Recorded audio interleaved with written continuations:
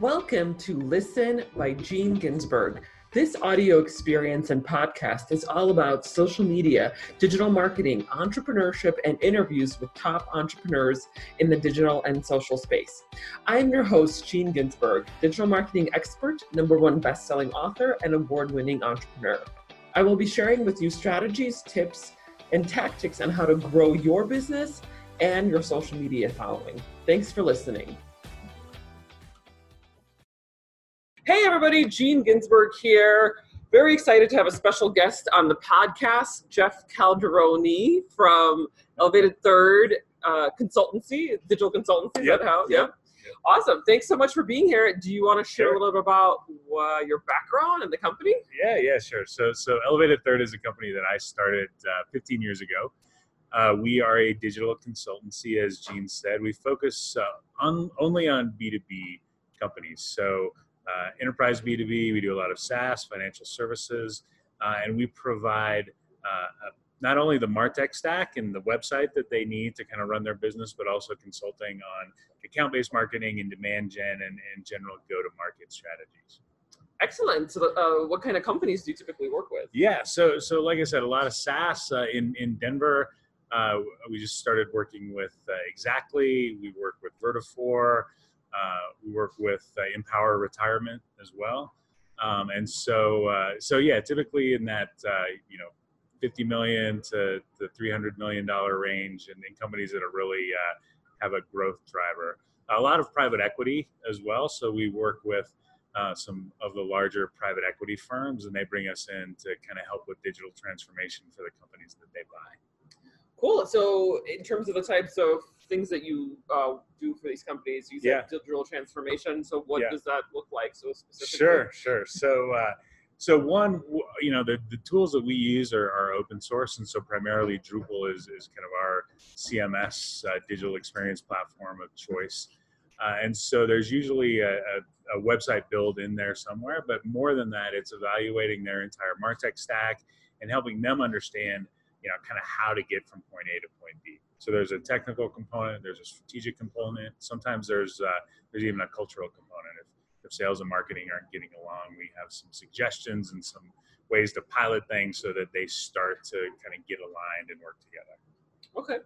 So interesting that. So beyond just the website, you're looking at kind of the internal development of the company? Yeah, and so kind of the whole marketing ecosystem. Okay. And so in B2B, you've got the digital experience platform or CMS, but you also will obviously have a CRM. Most of our clients are on Salesforce, and then you've got marketing automation, Marketo, Pardot, et cetera.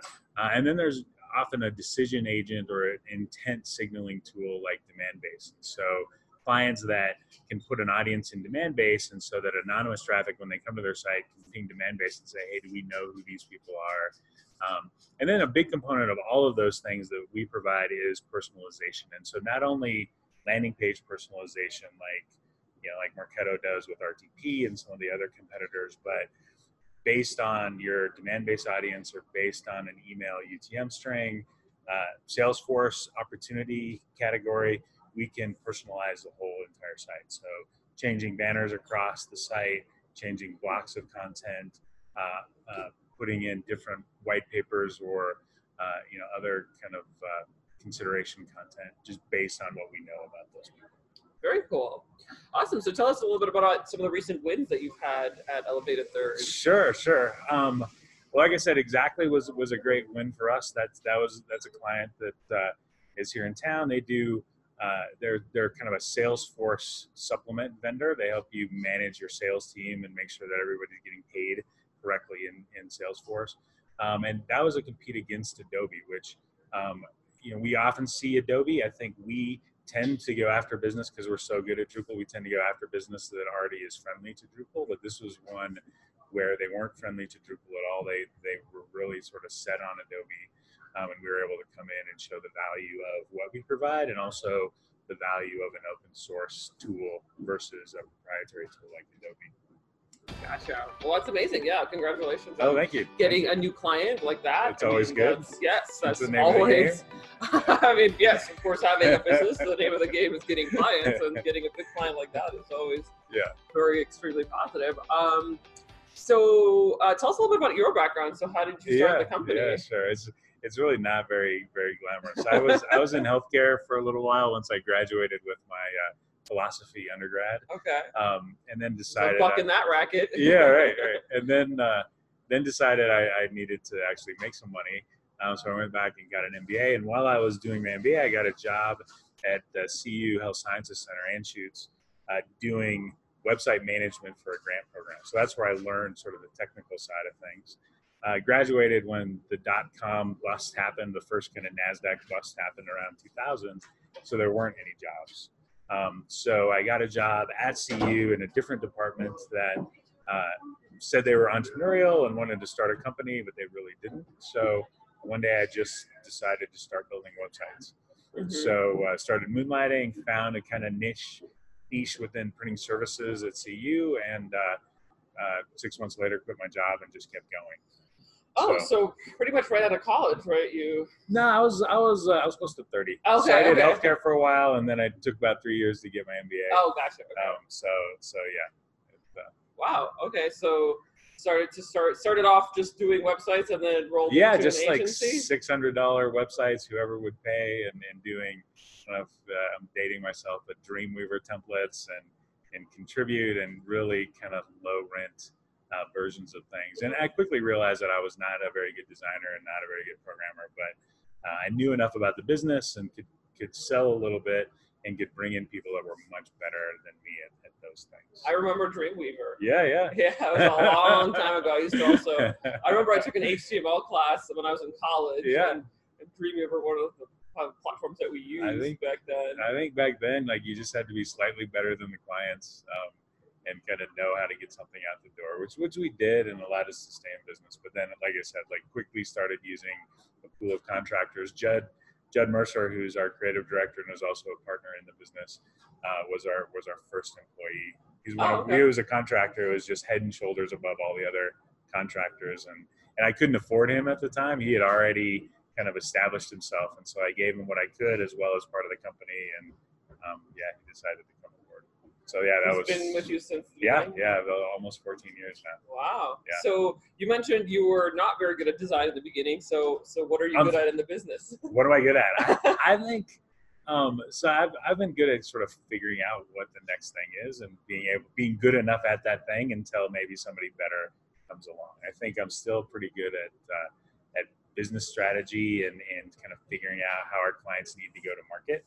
I think that also makes me pretty good at sales, because really in a consultative sale, like really that's the name of the game is figuring out if there is pain and if there's a problem to solve and how you might solve it. What the strategy is, that's kind of how we sell. We're not high pressure and really like if there's no pain, there's no sale. So I think I'm good at those things. And then more recently, I think I've gotten good at coaching people in their roles to be more effective and to sort of scale the company. So the leadership role. Huh? Yeah. The mentor role. Yeah, that's my seat. So yeah, and I think it was different for me. Like I used to be involved in every sale and the strategy, and really it was probably 3 or 4 years ago we had a big client that we launched and everyone was congratulating each other, and I was like, that client doesn't even know my name, because somebody else on the team sold it.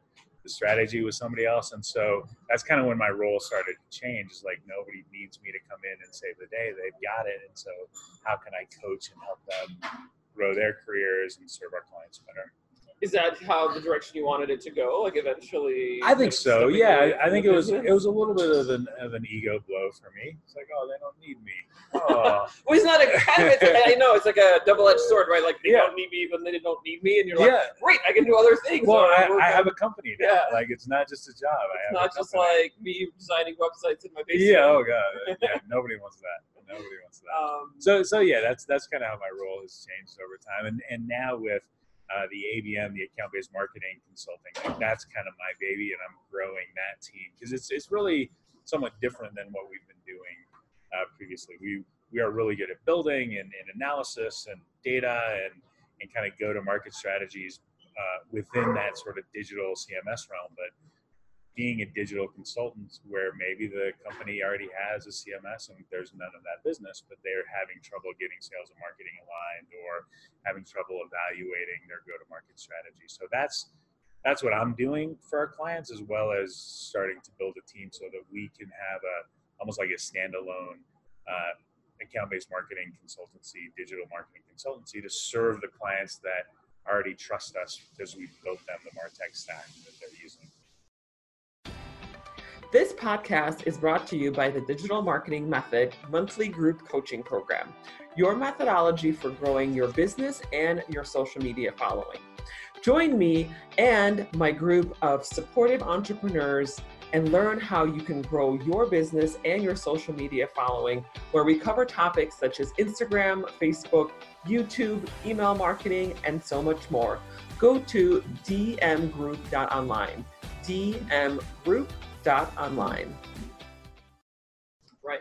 So what's in store next for Elevated Third? You mentioned the account-based marketing. Is that really the big project that you're working on? I think it's continuing to focus on B2B. I think that there's a lot of opportunity in personalization. I think most of our clients, and I think really the market in general, says they want it and they sort of dabble, but nobody is really doing personalization really well. And I think that's because of some of the strategic and technical issues that I was talking about before.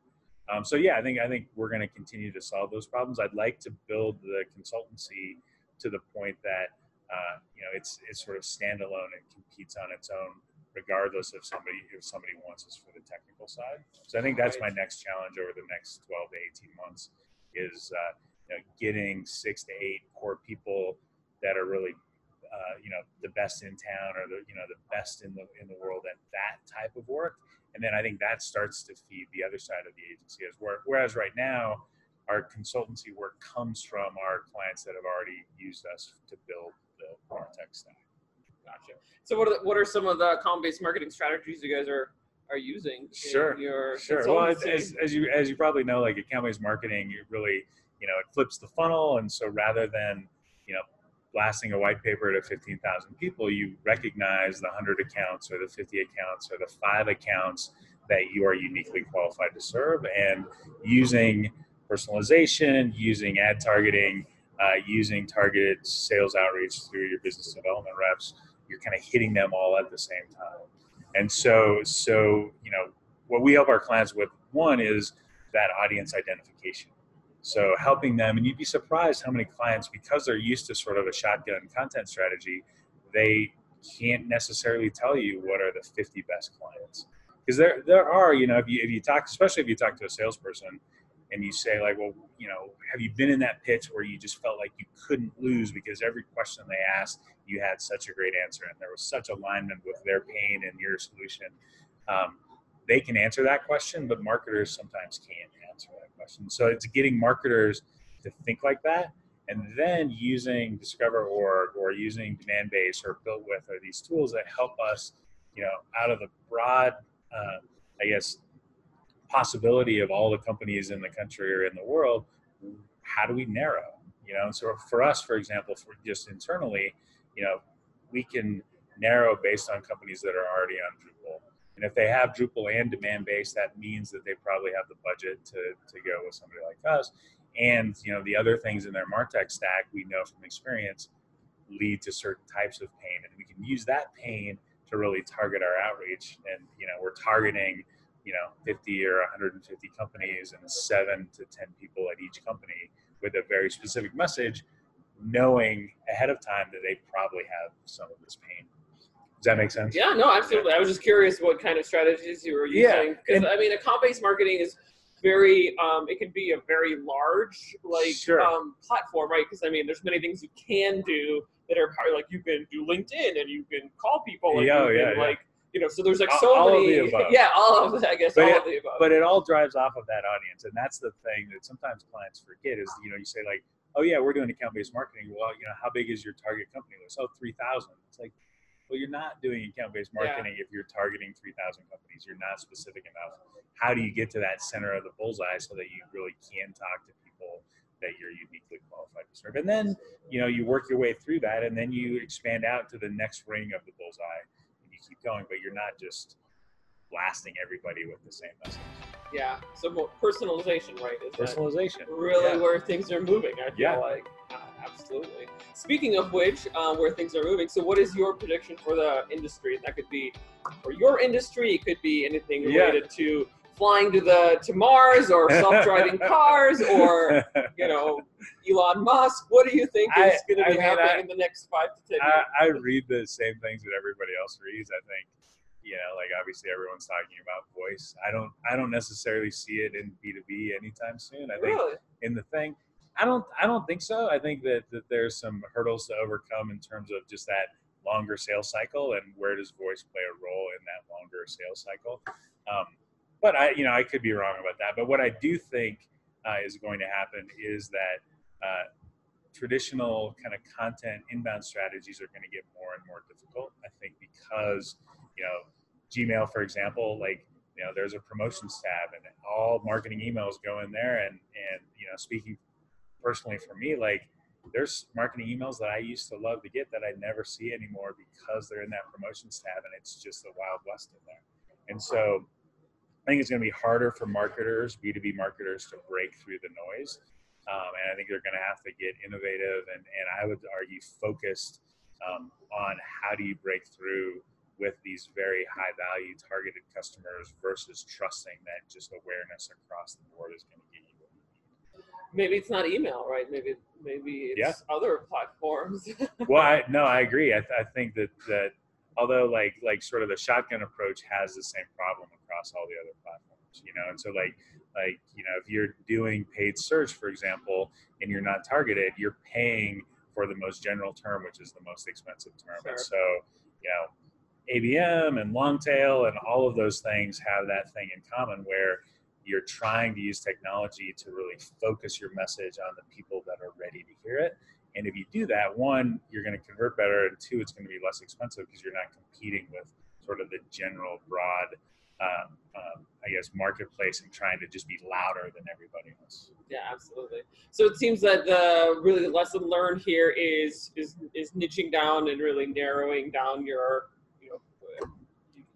ideal target market, if you will, right? I think so, and getting really specific. And I can really only speak for B2B, but again, like recognizing that you have clients that you are uniquely qualified to serve, that they have, firmographic characteristics, they have probably technographic characteristics, they have things that leave a trail, if you will, and if you can kind of follow that trail and group them together and then hit them with the message that from your experience is going to compel them, and just do that in a thoughtful way, in a sort of these short bursts and short cycles, I think that's the most effective. It's been the most effective for us. Like our clients are seeing success there, and I think that's going to increase because again, the noise is going to keep getting louder, and so finding a way to break through and to be different and be unique, I think is gonna pay off.